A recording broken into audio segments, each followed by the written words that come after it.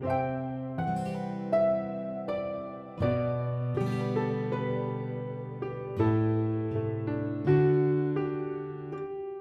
to BLHQ. I'm Stella Chu. And I'm Jenny Belly. We're two big Dame fans, and this is season 2 of our weekly podcast where we talk about Scum Villain Self-Saving System written by MXTX. We'll be deep diving into each chapter, discussing the story and our overall impressions. Beware, there's going to be fangirling ahead. And if you enjoy our podcast, please consider supporting us on Patreon, where you can get unedited recordings and bonus episodes. Or you can follow us for free on Twitter at BLHQ Podcast. And a recap of last week's episode, Luo Binghe brings Shen Qingqiu into his palace in the demon realm. He tries to show him kindness, but Shen Qingqiu doesn't trust any of his actions. They end up brawling when suddenly Shen Qingqiu goes into a seizure and faints. When he wakes up, he finds himself in the holy mausoleum in the demon realm, summoned into his old body by Tianlang Jun and Zhu Zhilang. Tianlang Jun's plan is to massacre everyone in the 4 great sects, but he needs something from Luo Binghe, so he's using Shen Qingqiu as bait. Luo Binghe breaks into the mausoleum, but he's not strong enough to defeat his father. Shen Qingqiu uses his knowledge from the novels to get through all the booby traps in the hall and escape with Luo Binghe. Yeah, last episode was kind of traumatic because suddenly Shen Qingqiu dies right in front of Luo Binghe for like the 3rd time. That's the most saddest fucking scene. And they just skipped over it like so quickly.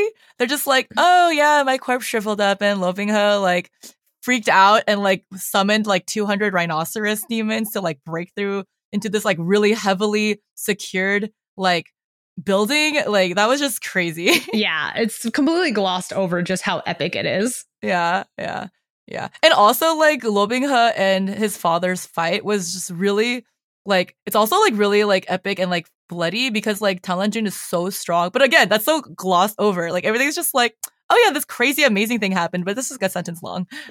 Just a sentence long. Oh man. Yeah. This is why the fan fictions are so strong. Yes. I love the it. details. We need the details.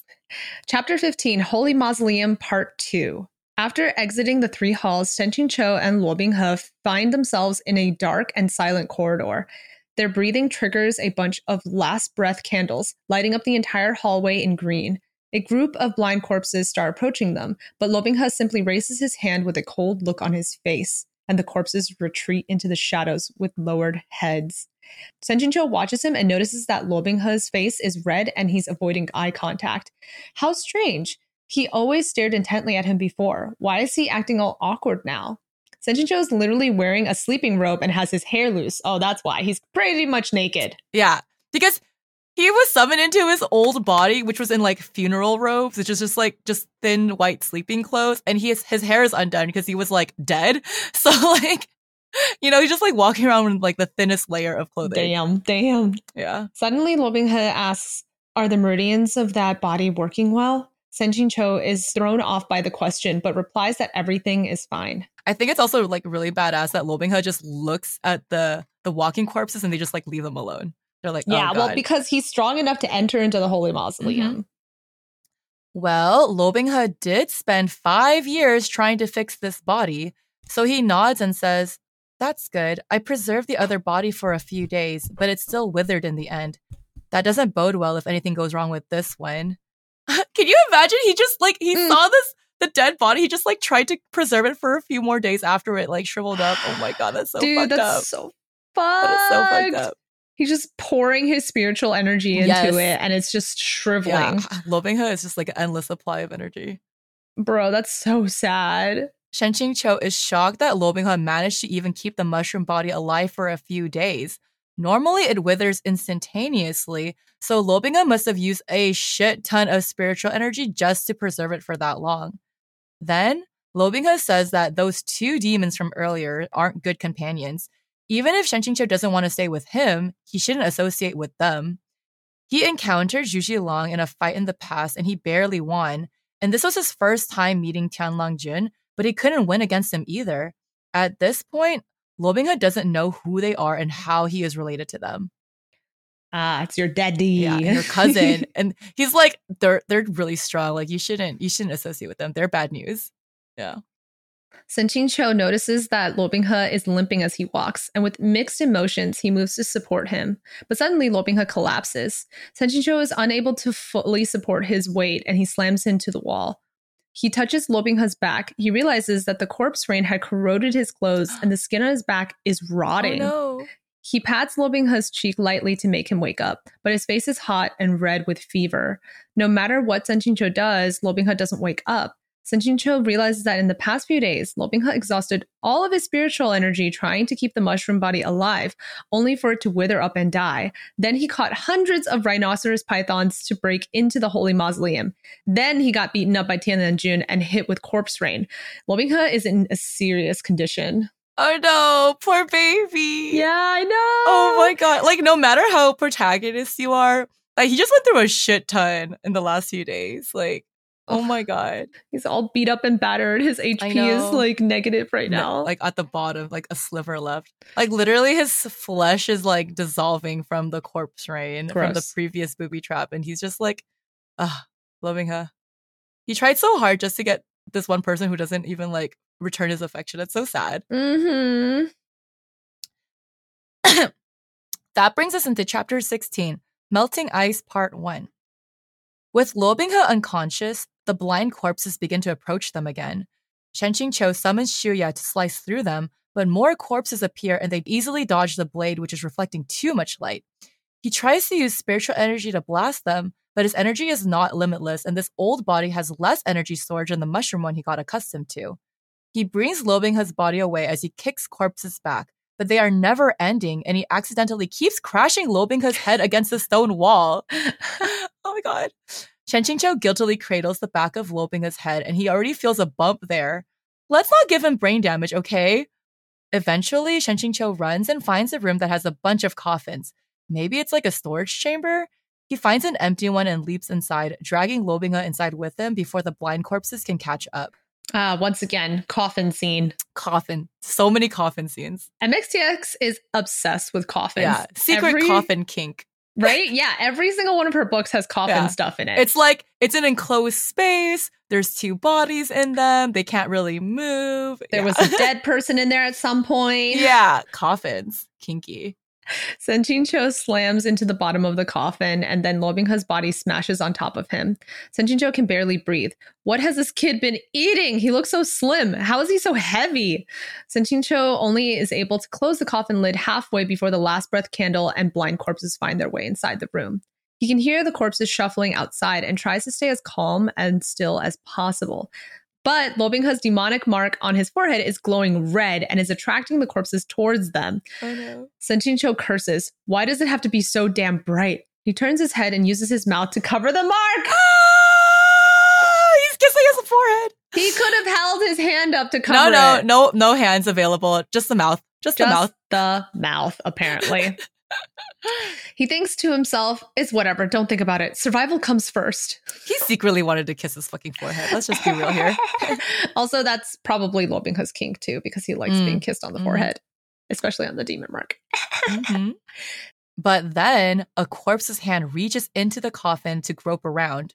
Thankfully, the coffin is deep enough that the corpse does not reach them, but suddenly it reaches down even lower, almost touching Lo Binghe's spine. Panicking, Shen Qingqiu uses his arms to push Lo Binghe down closer against him, pressing them tightly together. But Lo Binghe's body is so hard. What is that? An 8-pack? A slab of rock? But just then, the corpse changes directions and almost touches Lo Binghe's legs. Quickly, Shen Qingqiu spreads his legs open to put Lo Binghe's legs in between his. There is no more space now. He can't make them any smaller. Can it please go away? Eventually, the corpse leaves after feeling empty air, and Shen Qingqiu lets out a sigh of relief. Lamau. Oh my god. Literally, his legs just like open with Lo Binghe's legs in between them, and he's like hugging him tightly, like squeezing him to his chest. Yep, and with his mouth on his demon on mark. His forehead, yeah. This is so, wow, what a position. It's a great position. Yes. Do what you gotta do to survive.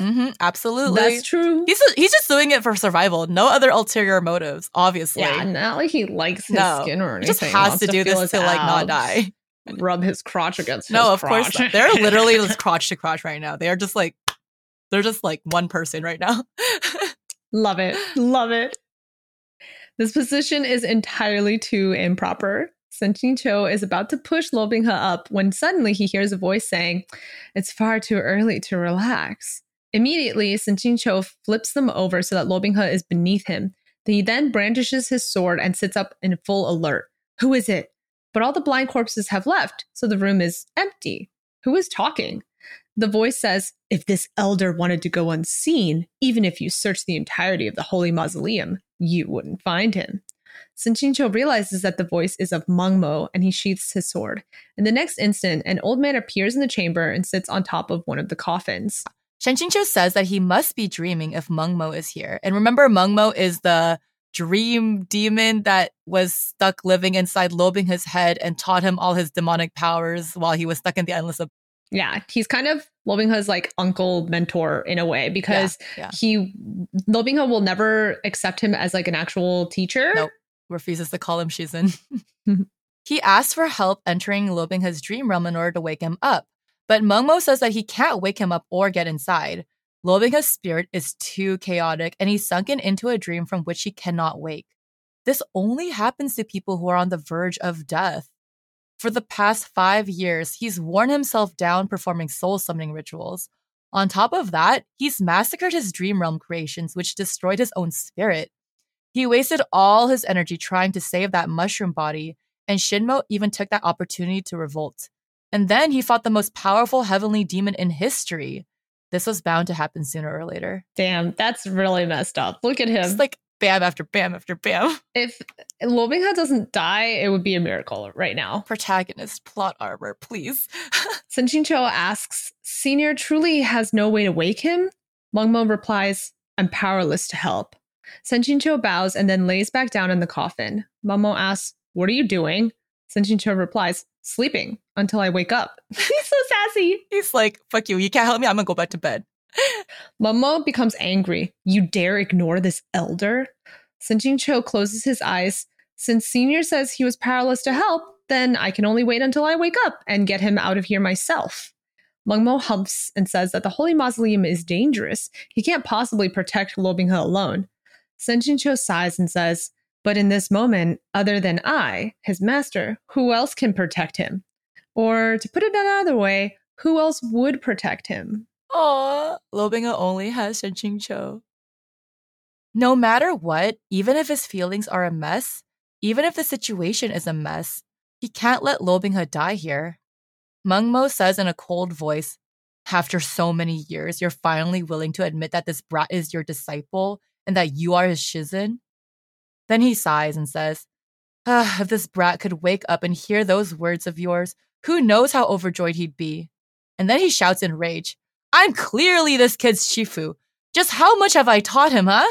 Power to overturn the heavens, techniques to manipulate every heart. Yet he refuses to call me Shifu.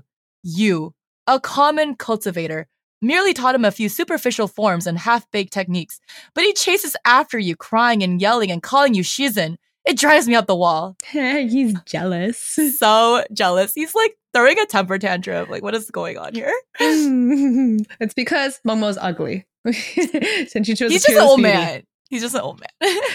Senshin Cho is angry too. How dare he call Changchang Mountain sex sword techniques superficial? But before he can open his mouth, Meng Mo explodes, finally letting all his pent-up feelings out. He says that he should have killed Senshin Cho when they first met. Lo Binghe has so much potential, but as soon as he's around Senshin Cho, he acts like a good-for-nothing, pretending to act all aloof. He should either kill him or do him. Making all of this fuss of will he, won't he is too infuriating to watch. Oh my god. Senshin Cho can't listen to this anymore. He snaps, are you done? If you're done, can you let me wake up? Meng Mo says angrily that even if he woke up, the crack in the barrier that Lo Binghe made to enter the holy mausoleum is already closed. So how will he leave? Oh my god, I love Meng Mo. He's just like, why? Just fuck and get it over with. Why are you acting like this? Lamau, love it. Senshin Cho doesn't give up. The place where Lo Binghe broke in might still be weak. Perhaps he can use Shinmo to open it up again. Meng Mo says that Shinmo might not allow Senshin Cho to use it. Senshin Cho replies that he has no choice. He has to try. In the next moment, Senshin Cho wakes up and he finds himself lying on the stone coffin with Lo Binghe on top of him. He tries to sit up when suddenly his right leg brushes against something stiff, jabbing into his thigh. Woo! At first, he thinks that it's his sword hilt. So he reaches down to move it, but as soon as he touches it, the system explodes. Yo! Protagonist satisfaction points plus 1,000! Congratulations on unlocking this achievement. Physical relationship advancement. Oh my god, you touched his You touched dick. it. You touched it. You touched it. Oh my god, you touched it. It was not a sword hilt after all. Nope. Woo. And also, like, how are we getting protagonist satisfaction points when Lobingha is literally, like, unconscious? Like, shouldn't he be conscious for this? Like, what the fuck? What, How does this work? Probably. System, how do you work? What the hell? Senjincho looks down and stiffens into a dry husk. That is not a sword hilt. It's the heavenly pillar. The heavenly pillar. He's going to kill everyone in this room and then himself. Oh my god. After flailing about, he slaps himself across the face. Oh my god. It's a natural phenomenon when a guy is asleep, okay? It's really hard. It's really hard and big. It's a heavenly pillar. Oh my god. It'll go away on its own, right? But just letting it sit there and not do anything about it, isn't it kind of painful? Shenjingcho, what are these thoughts? What are these thoughts? What are these thoughts? What are these? Okay, listen. Don't ever let a guy trick you into thinking that it's painful, okay? He could deal with it himself. You have no responsibility. But like, how gay is he? He's like, oh, that looks really painful. Like, do I need to help him out with that? Like, no one would think that way unless he wanted to touch it. You know, like he just wants to touch it. And he's thinking of an excuse. He just wants to. Yeah.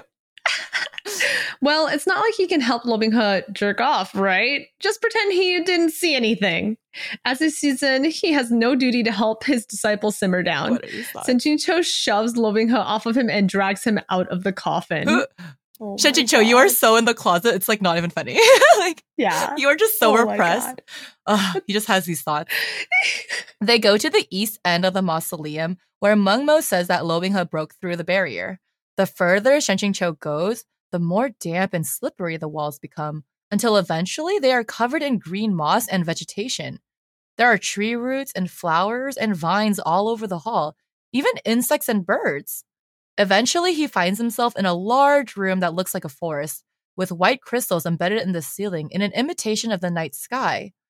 Every tomb in the mausoleum is personally designed by a demon noble while they are still alive, and they decorate their space according to their preferences. The owner of this tomb must have been gifted in herbology, cultivating poisonous flowers and rare plants. So I have a question about the Holy Mausoleum, and it kind of answered it just now.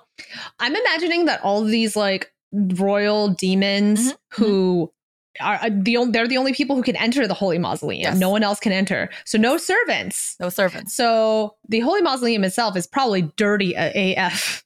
It's probably so messy. I don't know. Do they have... Yeah, it's like full of like dusty like treasures and like rare artifacts and like only the people who have the heavenly blood, of which there are only 3 in this universe right now because everyone else is like deceased.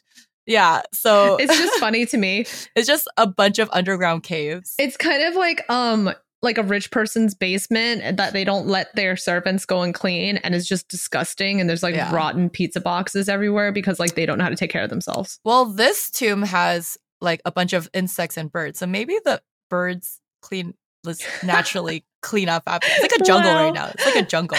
I'm imagining that. That's funny. Yeah. Wait, there's also like blind corpses. Maybe they get the corpses to tidy up. Yeah. Because there's monsters everywhere guarding the thing. Yeah. They have to do chores. They have chores. And defend the place. That's their role. For free. No pay. Senjincho removes his outer robe and drapes it over his and Lobingha's head, carefully walking onwards. But suddenly they are attacked by a blade shooting towards them. Quickly, Senjincho summons Shuya to block, but then a second blade appears, aimed at Lobingha's throat. Senjincho hesitates to throw Lobingha aside. The plants surrounding them are too dangerous. In a moment of desperation, he twists and raises his arm, catching the second sword with his bare hands. It tears open in his palm, pouring blood all over his clothes and the ground. Senjincho looks up and sees 2 figures emerge from the trees. It's Cho Haitong and the old palace master of Huanghe Palace. Where the fuck did they come from? The most random 2 characters to have ever appeared ever. They didn't need to be here. How did they get in here? Okay, so if we don't remember, Cho Haitong is the one who was like quote unquote engaged to Shenjingcho in the past, and also the one that like threw him under the bus when like the sowers were like wreaking havoc in the city. It's like she was like the last nail in the coffin that made him become like a really suspicious person and like ruin his reputation. And she said that she claimed that he murdered like her entire family, and like, you know, and he was supposed to be engaged to her, but then ran away. So she's here all of a sudden. Yeah, she has a vindictive personality. Like she's wants out for revenge. She's like, you killed everyone and you left me. I'm out for you. And she couldn't find him this entire time because he was like a peak lord, and she never in her entire life would have imagined that he would become a peak lord. So that's why she hasn't seen him all this time until now. Yeah. And then the old palace master of Huanghua Palace, when was the last time we saw him? He had disappeared, according to the little palace mistress. After Lo Binghe became the leader of Huanghua Palace, he was gone. But Shen Qingqiu had died. The last time he saw him was when he got arrested in the water prison. Because after he died from the explosion, that's when Lo Binghe took over Huanghua Palace, and that other old guy disappeared. Don't know where. Here he is now. Chow Hai Tong pushes the old palace master forward on a wheelchair. His entire body below his neck is covered in a thick blanket. The sword that Shen Qingqiu caught is still pushing forward, causing him to hold it even tighter, almost cutting his hand right off. But he keeps his face serene as he says with a fake smile, "Miss Cho, old palace master, I hope you've been well." Cho Hai Tong says with rage, "Do you think I look well?" He just asked as a greeting. He didn't mean anything by it. But the old palace master looks filthy and wrinkled, completely different from his immortal, pristine appearance back at the Alliance conference. He reveals that he actually was not in seclusion, as the entire cultivation world was led to believe. No thanks to that little disciple of his. Shen Qingqiu is worried that he's here for revenge against Lo Binghe, so he tucks him behind himself, shielding him as much as possible. Chu Haitong spits out, "Senjo, I said it long ago. I wouldn't mistake you even if you burned to ash. I knew your self-detonation in Huayue City must have been some sort of trick, dying to atone for your crimes. As if you were that sort of person. I saw through you at first sight in the Demon Vixen's territory. So you didn't die after all. Ever since Cho Haitong saw him in Shaohualing's cave, she must have kept an eye out for him, and then snuck into the holy mausoleum under Lo Binghe's nose when he was too exhausted to notice any intruders. Wow, you really can't underestimate a woman's grudge." Damn, that she was determined. She is determined. I can't believe she like stalked her way all the way over here. Seeing the two of them together, Shen Qingqiu realizes that the old palace master was the one responsible for Cho Hai Tong's surprise appearance in Jinlan City. He wonders what exactly he did to offend the old palace master so much. But the old palace master says that when Lo Binghe joined Huanghua Palace, he mentored him to take over the sect. But Lo Binghe refused to call him master or marry his daughter. Instead, he obsessed over Shen Qingqiu. The old palace master looked into Shen Qingqiu's background to see what was so special about him, and was surprised to find out all about his old affairs. So it turns out that all the disciples of Huanghua Palace dislike Shen Qingqiu, not because Lo Binghe brainwashed them, but because of the old palace master's influence. Ah, that is revealed now. He literally blamed him for everything, and it was none of his fault. The old palace master just wanted to adopt Lo Binghe. Yeah. And Lo Binghe was like, "No, I can't live here. I'm obsessed with Shiz, and I'm obsessed with Shen Qingqiu." And he's like, "What's so good about this Shen Qingqiu anyway?" And then he like found out all his dirty secrets, and he found Chu Haitong and like got all the information from her. Damn. Shen Qingqiu looks at the unconscious Lo Binghe.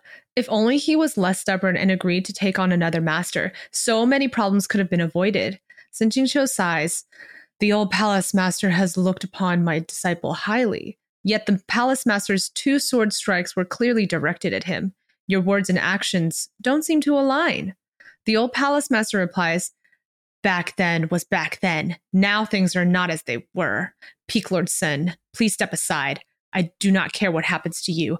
I just want this boy to pay for what he's done." But Cho Haitong laughs and says, "He'll leave you be, but I'm still here." Oh my god. 2 worse people.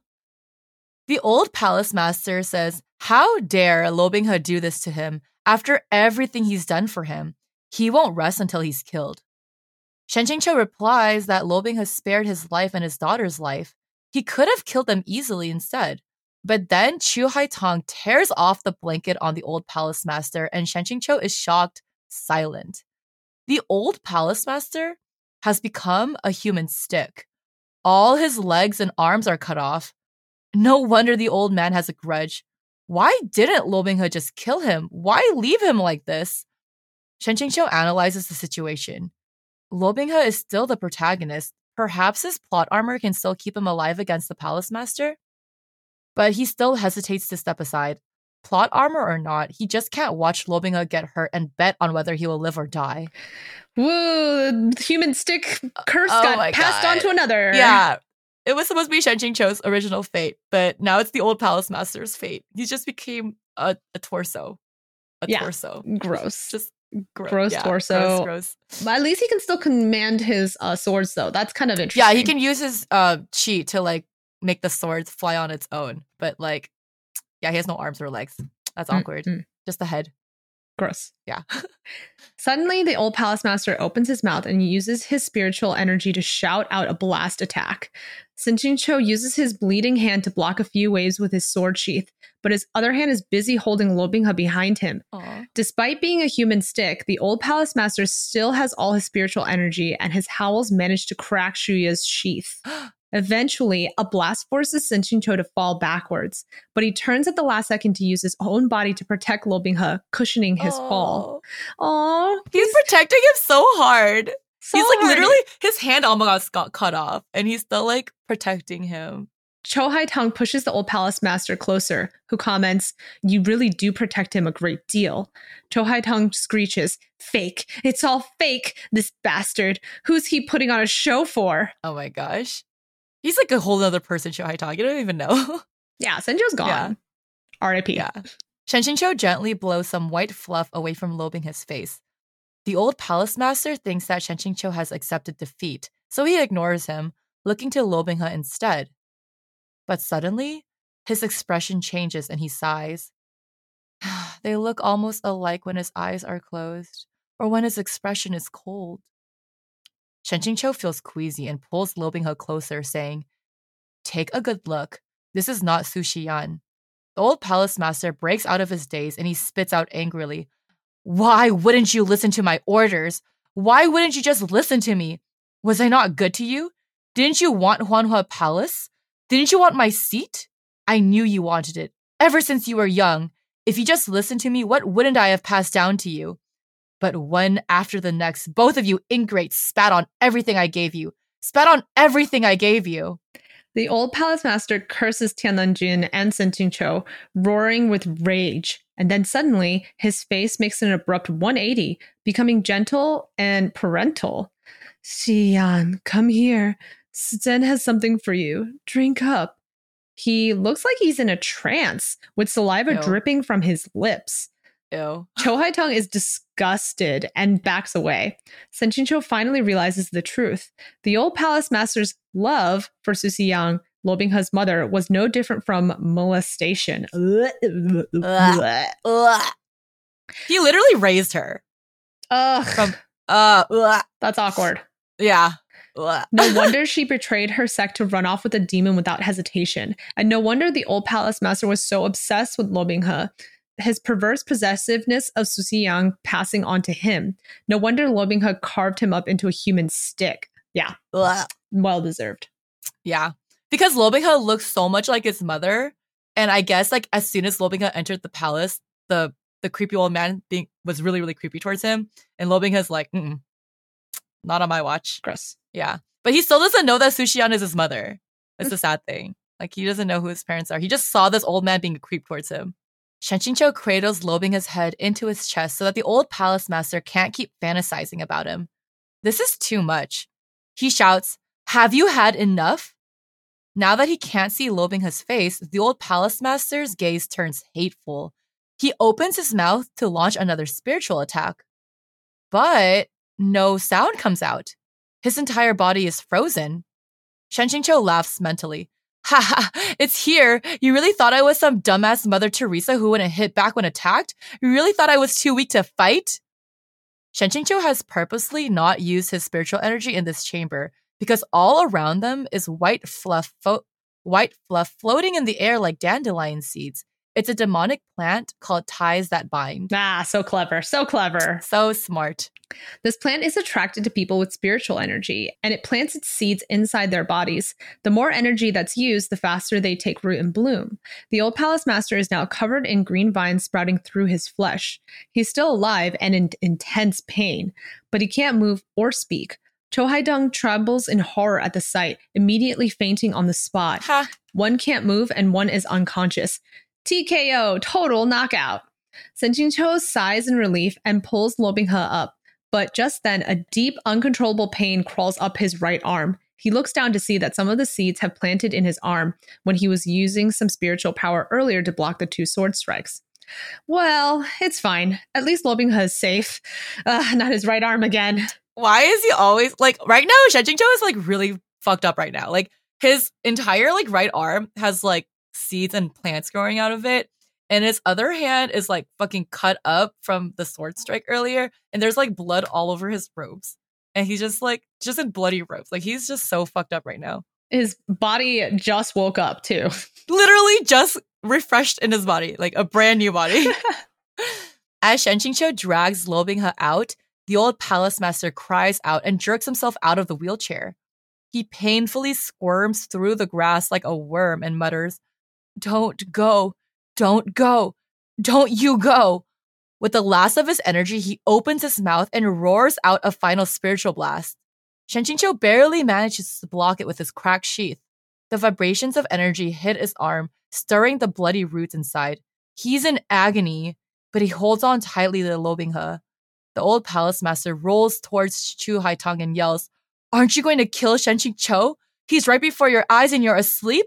Get up! Kill him! Kill them all!" But when Cho Haitong wakes, she sees the bloody body covered in vines close to her face, and she screams and draws her sword, flailing it about. Shen Qingqiu warns her to calm down. If she uses more spiritual energy, she'll draw the seeds to her. Truthfully, he has no grudges against her. I mean, her hatred is with the original Shen Qingqiu, not him. But when Cho Haitong sees Shen Qingqiu, she trembles and says, "It's not possible. Not possible. It's fake. It's all fake. It wasn't my brother. My brother didn't do anything wrong. It couldn't have been him. You're lying. I didn't know. I didn't know it was like that. I didn't do anything at all. So why do I have to suffer for so many years?" Shen Qingqiu is completely confused. What is she talking about? Did something happen while she was unconscious? Why is she acting like a completely different person right now? Cho Haitong screams at Shen Qingqiu. "What exactly did you think of me? Did you hate me? Pity me? Want me to suffer a fate worse than death? Why didn't you kill me? Why didn't you kill me?" Shen Qingqiu is stumped. Cho Haitong turns and runs away. Shen Qingqiu yells at her to come back. It's too dangerous to run around randomly, but she is already gone.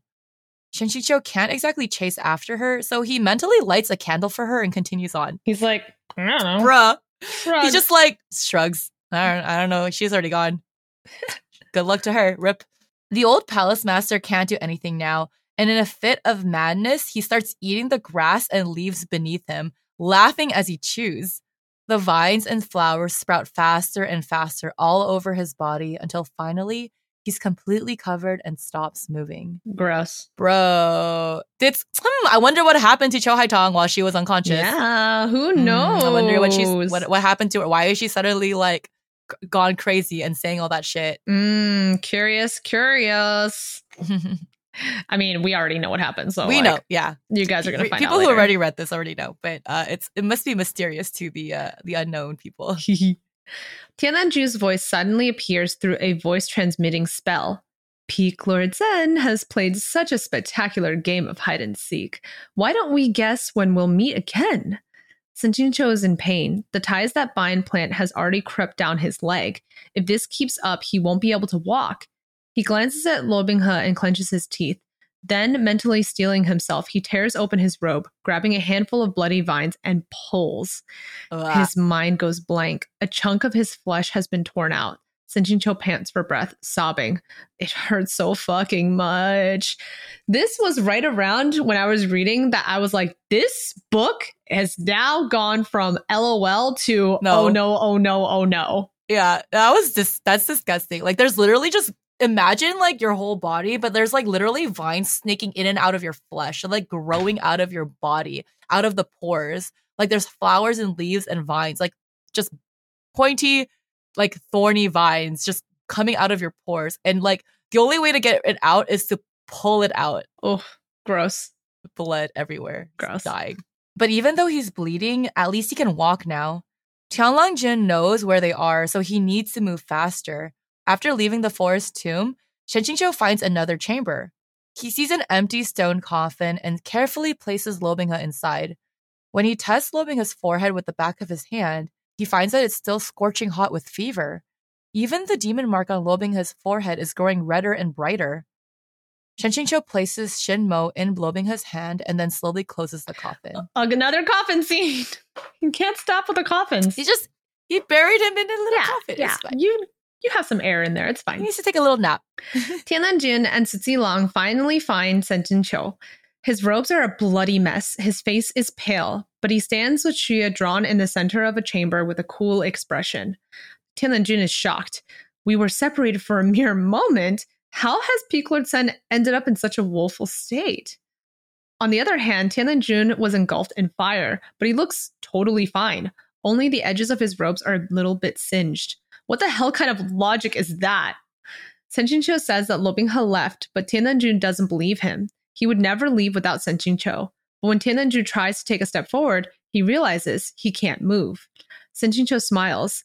This chamber belongs to the Mobi clan, who are ice demons. Tianlanjin is covered in ice crystals from the waist down. Cixi is even worse, with both of his legs and one of his arms already frozen solid.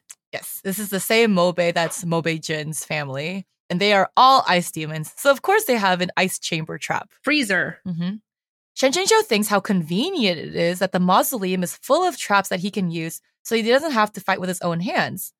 As soon as anything warm enters the chamber, it is frozen into an ice statue until it shatters into shards. Shen Qingqiu knew this beforehand, so he lowered his body temperature as much as he could before he entered. That's why his face is so pale. Tianlangjin tries to use his demonic qi, but the ice doesn't melt. He says, "So I genuinely wasn't mistaken.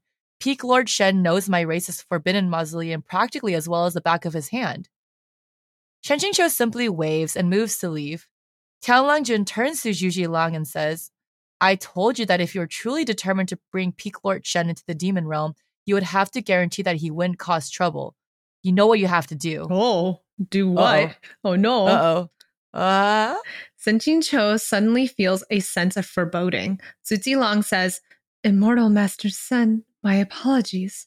But before he can react, Shen Qingqiu feels blood parasites activate in all the veins in his body, and he struggles to stay standing. Oh no, more pain! Oh no. He just experienced so much pain. No. Oh no, he's getting so beat up right now, like just one after another. Tianlanjin asks, "Peak Lord, this can't be the first time you've drunk Heavenly Demon's blood. How are you still not accustomed to it?" Shen Qingqiu asks, "When did you make me drink it?" Tianlanjin teases, "Peak Lord Sen, don't forget, your immortal body was in our hands for no short amount of time. There's really too much we could have done. Too much. Like, wow. What could they have done to his body?" What are they insinuating? No wonder they were able to track him down so easily. It's infected with fucking blood parasites all the time now, just forever. His body is not his own. Nope. Shen Qingqiu ignores the pain and keeps walking. The two demons are still frozen, so he has a chance to escape. But the more he walks, the fiercer the blood parasites get. Tianlanjin remarks, "To be able to walk so far even in this state, Pete Lord Shen must have an iron will. Truly an extraordinary person. Or should I say that you're willing to throw even your life away for my son?" Zhu Jilang says, "My lord, the subordinate can't suppress it anymore." At that moment, Shen Qingqiu feels the pain disappear, and he immediately breaks into a run. Tianlangjin is surprised. "Can't your blood suppress him?" Zhu Jilang is confused. "It could before, but for some reason this time it can't." Shen Qingqiu's body is at its limit, but he still continues to move forward. He has to get Luo Binghe and he has to escape, but he pushed himself too far and his knee gives out. Before he hits the ground, someone catches him. Shen Qingqiu's vision is blurry as he looks up, but he sees Lo Binghe's furious eyes looking back down on him. Tianlin and Su Zilang are completely covered in ice now. Lo Binghe enters the hall, stomping down on the ice crystals that try to form on his boots. He slams his hand against the statues, but they don't break. Sen Qingqiu explains that the crystals aren't easy to shatter and attacking it won't kill the people inside. They might as well focus on escaping the mausoleum. Lo Binghe whips around and goes to Shen Qingqiu again. Shen Qingqiu is happy to see Lo Binghe awake again and is about to ask how he's feeling when Lo Binghe roars furiously, "Didn't I tell you not to associate with them?" Shen Qingqiu stares at him blankly before a flame of anger erupts in his heart. Well, it looks like Lo Binghe is better now. Fine. He turns and starts walking in a random direction. Actually, Shen Qingqiu has no idea where he's going. He needs Lo Binghe and Shinmo to escape from here, but he seriously just staked his damn life, dragging Lo Binghe all the way, only for him to yell at him? No thank you. But Shen Qingqiu doesn't get too far before Lo Binghe catches up to him and grabs his arm. Lo Binghe says, "Are you crying?" Oh! He's crying. He's mad. Bro, he went through all this shit just for him to get yelled at. I'm like, and then he just starts just bursting into tears. Like, poor boy. I feel bad. I feel bad. Sen Qingqiu is frozen. Is he crying? Is he crying? Not possible. Sen Qingqiu wipes his cheek with his uninjured hand and, oh, indeed, there are tears streaming down his cheeks. Sen Qingqiu reasons that this must be tears of pain from the ties that bind Plant still rooted in his arm and leg. How unsightly. Lo Binghe's anger disappears and he says, "So earlier when I heard the faint sounds of Siten crying, that was real?" Sen Qingqiu lashes out embarrassed. "What's crying? I don't know anything about that."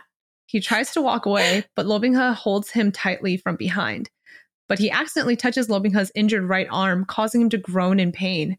Lo Binghe immediately lets go to examine him in the candlelight. Oh my god. He's such a tsundere. He's like, "I wasn't crying. You're crying. What are you talking about? These are not tears." "You're crying. Get away from me." The more Lo Binghe looks, the more shocked he becomes. Every inch of Shen Qingqiu's body is covered in injuries. Wasn't he perfectly fine before Lo Binghe fainted? He says in a trembling voice, "This was all for me?" Shen Qingqiu is going to spit blood. If not for Lo Binghe, then who? But he's too embarrassed to make a big deal out of it, and he says, "Your hand. Let go." Lo Binghe says softly, "I won't. Shizhen, don't be angry. I was wrong." Shen Qingqiu thinks, "You say that so many times." He tries to wave him away, but Lo Binghe latches even tighter like sticky candy, and he says, "Shizhen, why don't you hit me? You can beat me up to vent your anger."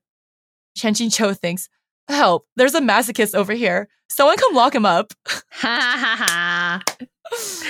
Oh what a God. heartfelt scene though. Oh my god. I know!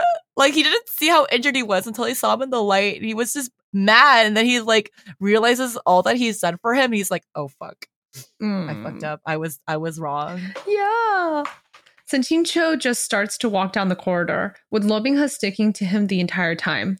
After a while, Sen Qingqiu says helplessly, "You're always like this, crying and admitting your wrongs, but you never change. What's the point?" Lo Binghe is close to sobbing. "I'll change, all right? Sen, don't abandon me." Aww. Seeing him act so pathetically makes Sen Qingqiu want to smack him on the head. Where did he go wrong? How did he raise such a crybaby? What would everyone say if they knew that this fearsome Lo Binghe hung to his Sizen's sleeve and wailed when no one was around? Who would fucking believe it? Not even Ying Ying Ying cried this much. Oh my god.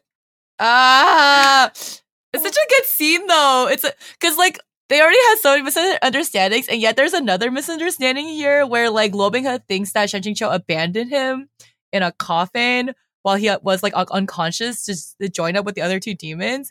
And Shen Qingqiu is like, "Bro, I like risked my entire ass life to save you, and you're gonna treat me this way?" He just like starts crying. Oh my god, I love that so much. I know, I love it. But also like, wow, what a freaking abusive relationship. I know. He's just like, "Oh, just hit me. It's fine. I know I made you upset. Just hit me." Oh man, love it though. What do you guys think of this scene? Isn't it so good? Oh my god, it's so good. I love this whole coffin, the mausoleum arc. So good. It's like, this is where all the like annoying like misunderstandings finally gets like released because like Shenjing Cho is like this is where Shenjing Cho realizes that that Lo Binghe did nothing wrong. Like he literally was just like being an obsessed disciple and like just trying to like be with him all the time. And because the entire time Shenjing Cho thinks like Lo Binghe is like this two-faced like manipulative asshole who's trying to kill Shenjing Cho and all this stuff. And he's like, oh my god, Lo Binghe is just like an idiot. He's like he's just a dumbass. He's just a dumbass who's in love with me. He doesn't know anything. Like that's all he is. And it took him dying twice to reconcile with all of that. Yep. So, you know, it's fine. Two deaths. Two whole deaths. God damn.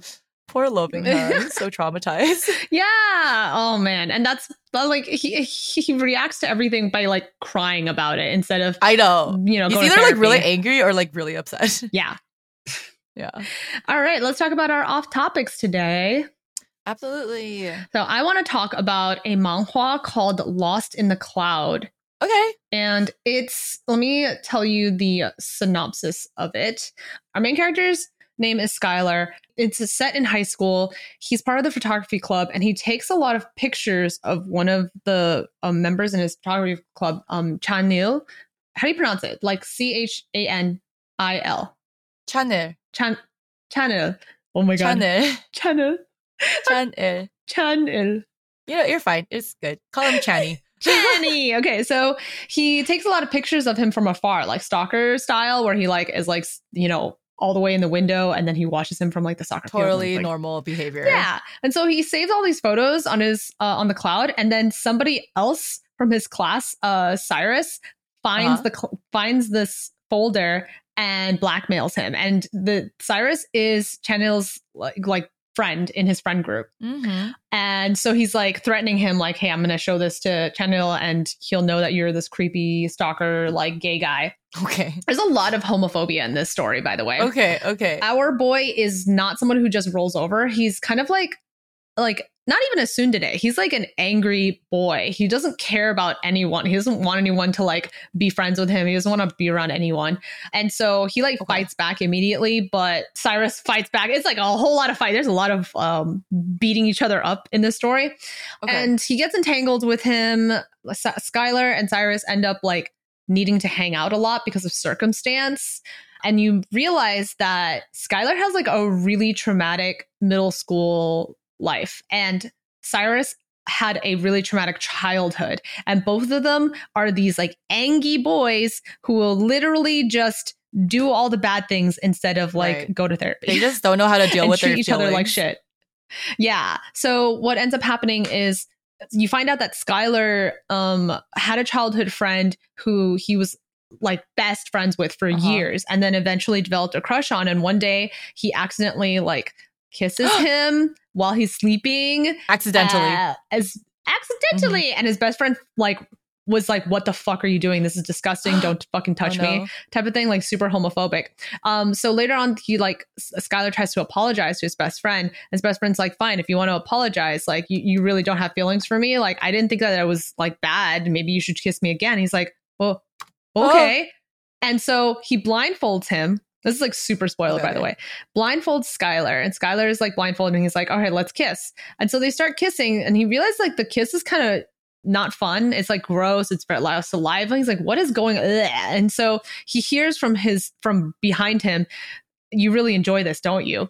And he realizes that his best friend is not even the one kissing him. Takes off the blindfold. There's like this ugly guy, this ugly like classmate who's like making out with him. He's like, oh, you made me do it. Sorry. Okay. Yeah. So like his best friend like completely betrayed him, was like, you disgust me. Like he straight up is like, the best friend's like, you're disgusting. I hate you. And like, I wish that we were never friends. Like all this kind of stuff. He says all the bad things and ends up like in the really bad situation where all of the people who were their friends like start bullying Skylar, like beat him up, like every day comes home, like his grades are failing.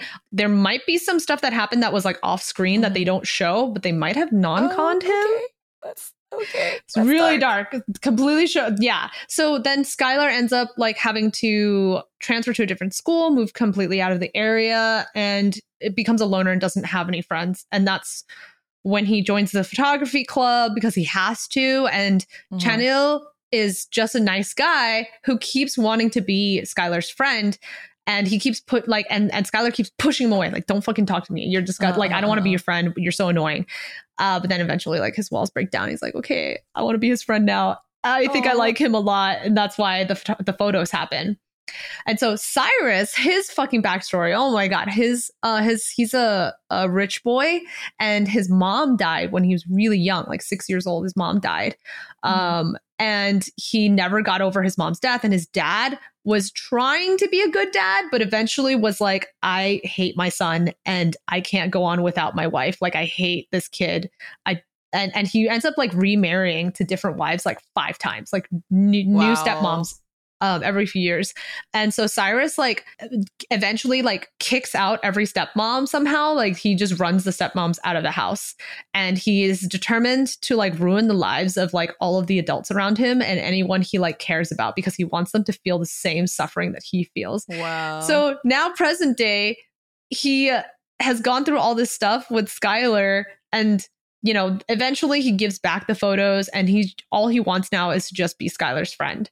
But like Skylar's like hates him so much after like being tortured by him, basically, like, you know, being blackmailed by him. So the story is just kind of like watching them progress slowly over the course of like the school year and seeing like how they react to each other's mean trauma and stuff. I really like the story so much. It's so dark. Yay. Okay, cool. You know me. I'm the captain of angst. Yep. If it doesn't make you upset, then it's not worth reading. Exactly. So I am still on my Space AU fanfic journey, and I am reading this fic called From the Ashes, written by Mostly Nonsense. It's a Murazushi Space AU. And this one's, I really love this one because it's so different from all the other ones. And just in general, it's really different from all the like Murazushi fanfics that I've read, because it's set in Lanjan's perspective. And I remember this, you said a while ago you wanted a fanfic where Lanjan hates Wei Ying. Yes. This is the fanfic where Lanjan hates Wei Ying. It's like such a slow burn because it's like 82,000 words, and like literally for 2/3 of the fanfic, Lanjan fucking hates Wei Ying's guts. Like here's like some backstory. They're in space. There was a huge like atomic bomb level war with like an alien race. And it was all over a misunderstanding. It was like a war that should never have happened, because the humans they're like expanding. So they went into this alien people's territory, and the aliens like accidentally, because they didn't know. And the aliens thought they were like invading. So they like defended themselves by like shooting fire. And the humans are like, oh fuck, we're getting fired upon. We'll shoot them back. And so like this huge like mega galactic war happened where like a lot of people were conscripted into the army. A lot of people fucking died. Eventually the humans invented a like, it's an atomic bomb, but like space level. Like it was so bad that it like destroyed planets. Damn. And it was so traumatic and upsetting that literally Lanjan has PTSD from it, because he's like a survivor. Like there was like the war was separated into like red sector, blue sector, green sector, and he was in a sector that saw a lot of warfare, and he's like he has like a lot of PTSD from like seeing everyone die from this bomb. The purpose of this war was pointless. It was all just over a stupid misunderstanding. A lot of aliens died, a lot of humans died, and it was like, for what? And his family has always been in the military. They're like a military family, and he decides to leave the military after this war is over and there's like peace. He's like, I can't deal with this anymore. I can't deal with death. I can't deal with murder. I'm just gonna live another life. And his uncle is really disappointed in him, because like, we are from a proud generation of military people. Like, you can't just leave the military. And he's like, I can't. And so his brother encourages him to leave. And he decides to just be like because all he knows is like fighting and like defending. So he decides to be like a small time security guard for this small like trade ship, like a trade vessel. So he's in this trade vessel. He just wants like a quiet life where like there's no more fighting and no more war, no more conflict. But he is introduced with the second security. There's 2 security guards. It's him and Wei Ying. And Wei Ying was also in the war, but he was in the sector that never saw warfare. Like, he was in the safe sector. So Wei Ying is like, you know, he makes jokes about the war. He makes jokes. He like plays it off very lightly. And Lanjan is hates him for it. It's like, you don't even know what you're talking about. Shut the fuck up. Like, I went through so much. I saw so much death. You didn't see any fighting. You didn't see any death. You have no idea what you're talking about. Shut up. Like, he just hates his guts. He just doesn't like how he takes light of everything, because like to Lanjan, it was like a really deep mental scar, like in his heart. So like for like fucking 2/3 of the novel, it's like they are forced to interact with each other, because like while they're trading, like they get into, like, most of the time it's safe, and they're able to like explore other planets and like learn people's like interact with the other alien species, and like it's a lot of like just kind of chill, but Lanjan and Wang also like train daily with each other, and they have to like spar, and like despite himself, Lanjan thinks that Wang, like, I can see why Wang is popular. Like, he's very personable, he's very chatty, he can make friends with anyone in the crew, but I fucking hate him. He just like he like constantly gets on his nerves.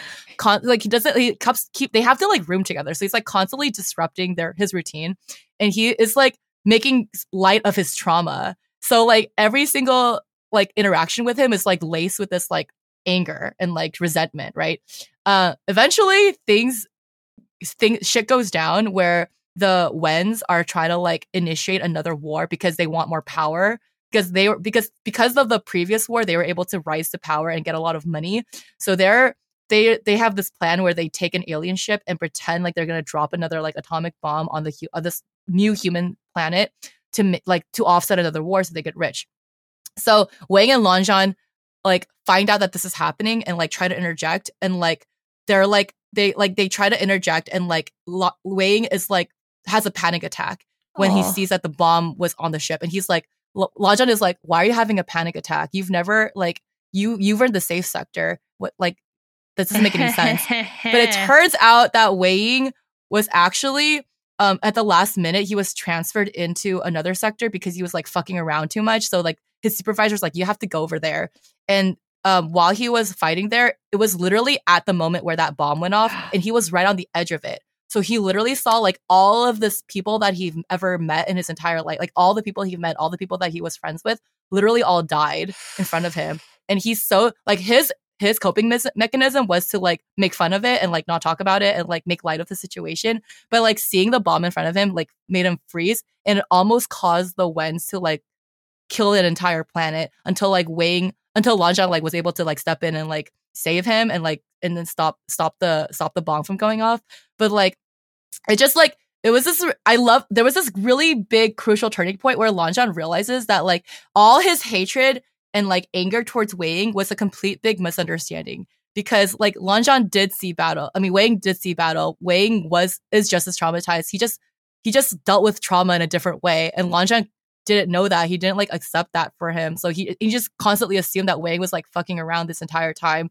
And so like Lanjan's like shift in personality and like how he views Wang. And then like Wang is like, after that moment happens, Wang is like super like all his trauma that he's been like bottling up finally comes out, and he's like suicidal. Like he doesn't like he's like really upset. Like he's like he keeps waking up from nightmares. Like he doesn't know, he can't sleep alone.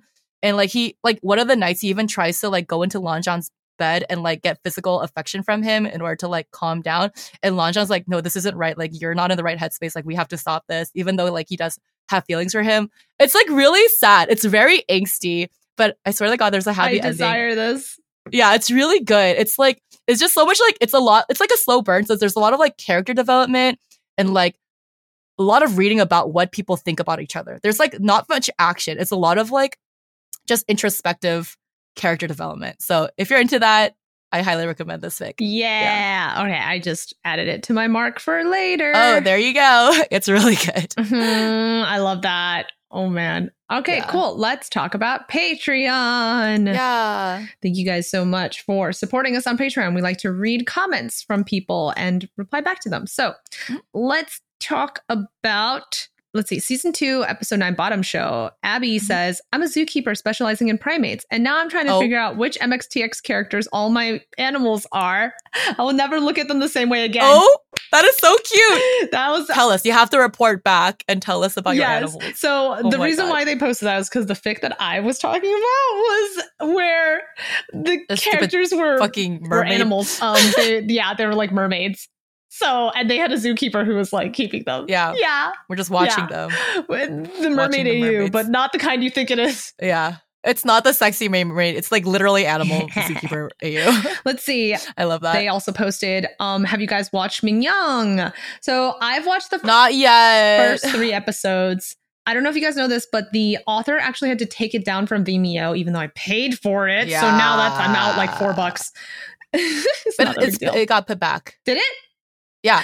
Oh, you didn't see this? Oh, okay, good. No, Adonia sent me a Twitter post from the production company. They put it back. They put it back. Everyone was outraged. The fans were listened to. Yeah, dude, I was so pissed. I only watched like the first episode. Back. I haven't seen it all. Well, me and Jenny, do you want to do a reaction video? Because you're talking about that. I was thinking it'd be fun to do a reaction video. Yeah, I just don't know like the logistically how. I want to figure out logistically. It's probably best to do it in Vegas or in LA. We can figure it out.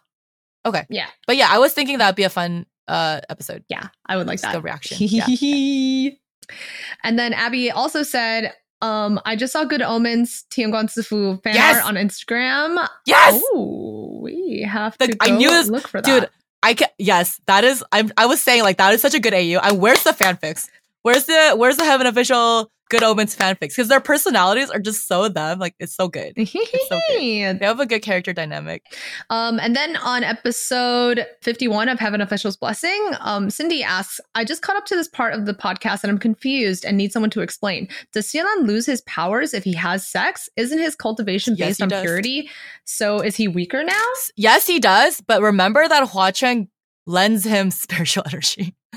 So like every single time Hua Cheng gives him bodily fluids or like kissing or like any single time they're touching, Hua Cheng is giving him spiritual energy. So Shelion, just like how Shelion is able to absorb spiritual energy in heaven because like there's so much spiritual energy in heaven, he has powers when in heaven, but on earth there is no spiritual energy, so he has to rely on like, you know, people praying to him and like incense and stuff. But since he has none of that in the mortal realm, he is literally 100% relying on Hua Cheng to get all the juju. But now later on, like at the epilogue of Heaven Official, there's a scene where people pray to Shelion and Hua Cheng together. So through those prayers, he now has spiritual energy again. But also remember in one of the episodes where he lost his memory in like the extra chapters, he like reverts back to his 16-year-old self and he realizes he doesn't have any spiritual power and it got like lost. And it's because he didn't have any from Hua Cheng. Hua Cheng didn't provide him with any yet. Yeah. He's confused. Yeah. So Hua Cheng, it's an endless supply of, they have to have sex a lot, I guess. Or just I guess that's what they do. Dual cultivation. Just constantly cultivating. Yep. Yep. That's end of that sentence. So then on season 2, episode 10, Kate Payne says, the regret of Chin BL in song form. I love this part so much. Senching Cho's horror while Sitsi Long giggling at him is so funny. That is so... Just imagine you're just listening to someone sing about you, fucking someone you think hates you. And you're just like, where did this fucking come from? Who wrote this? Where did this come from? Who wrote this? She also says, it's crazy to me that Senching Cho took so long to figure out that the novel he dropped into was really just a fanfic of the novel he hated so much. I've only read Scum Villain once and it took a long time and it was a long time ago. So it's almost like a totally new story to me because I don't remember half of what happened. You guys are doing an awesome job so far and thanks with the help figuring out who is who in the novel. So many names that are so alike. Thank you, That Kate. is the best comment ever. Kate's all bad. Yeah, I'm really glad because when I read it, I was also very confused and it would have been nice to have someone like hold my hand and explain to me like over and over again like who was what. So I hope we're doing a good job. And if you still need an explanation on like who a character is, please let us know. I would love to do a deep dive and I'll go through a character's history so that you're not confused about who that character is. Just let me know. Yeah. There's a lot. There's always a lot. So every episode, we like to thank our students, which is our top tier on Patreon. So big thanks to Owl. Thank you, Faceboy23. Thank you, Kita. Thank you, Little Princess Shy. Thank you, Kate. Thank you, Dumb Hummus and his white cheddar cheesin'. And thank you, Rob. Thank you so much for being our top tier patrons. We couldn't have this show without you. Really appreciate all your support. Yeah. And do we have a quote for today? Shizen, why don't you hit me? You can beat me up to vent your anger. The little masochist. I know. Shizen, don't be angry. I was wrong. Oh my God. Thanks for listening. See you guys next week. Love you. Bye.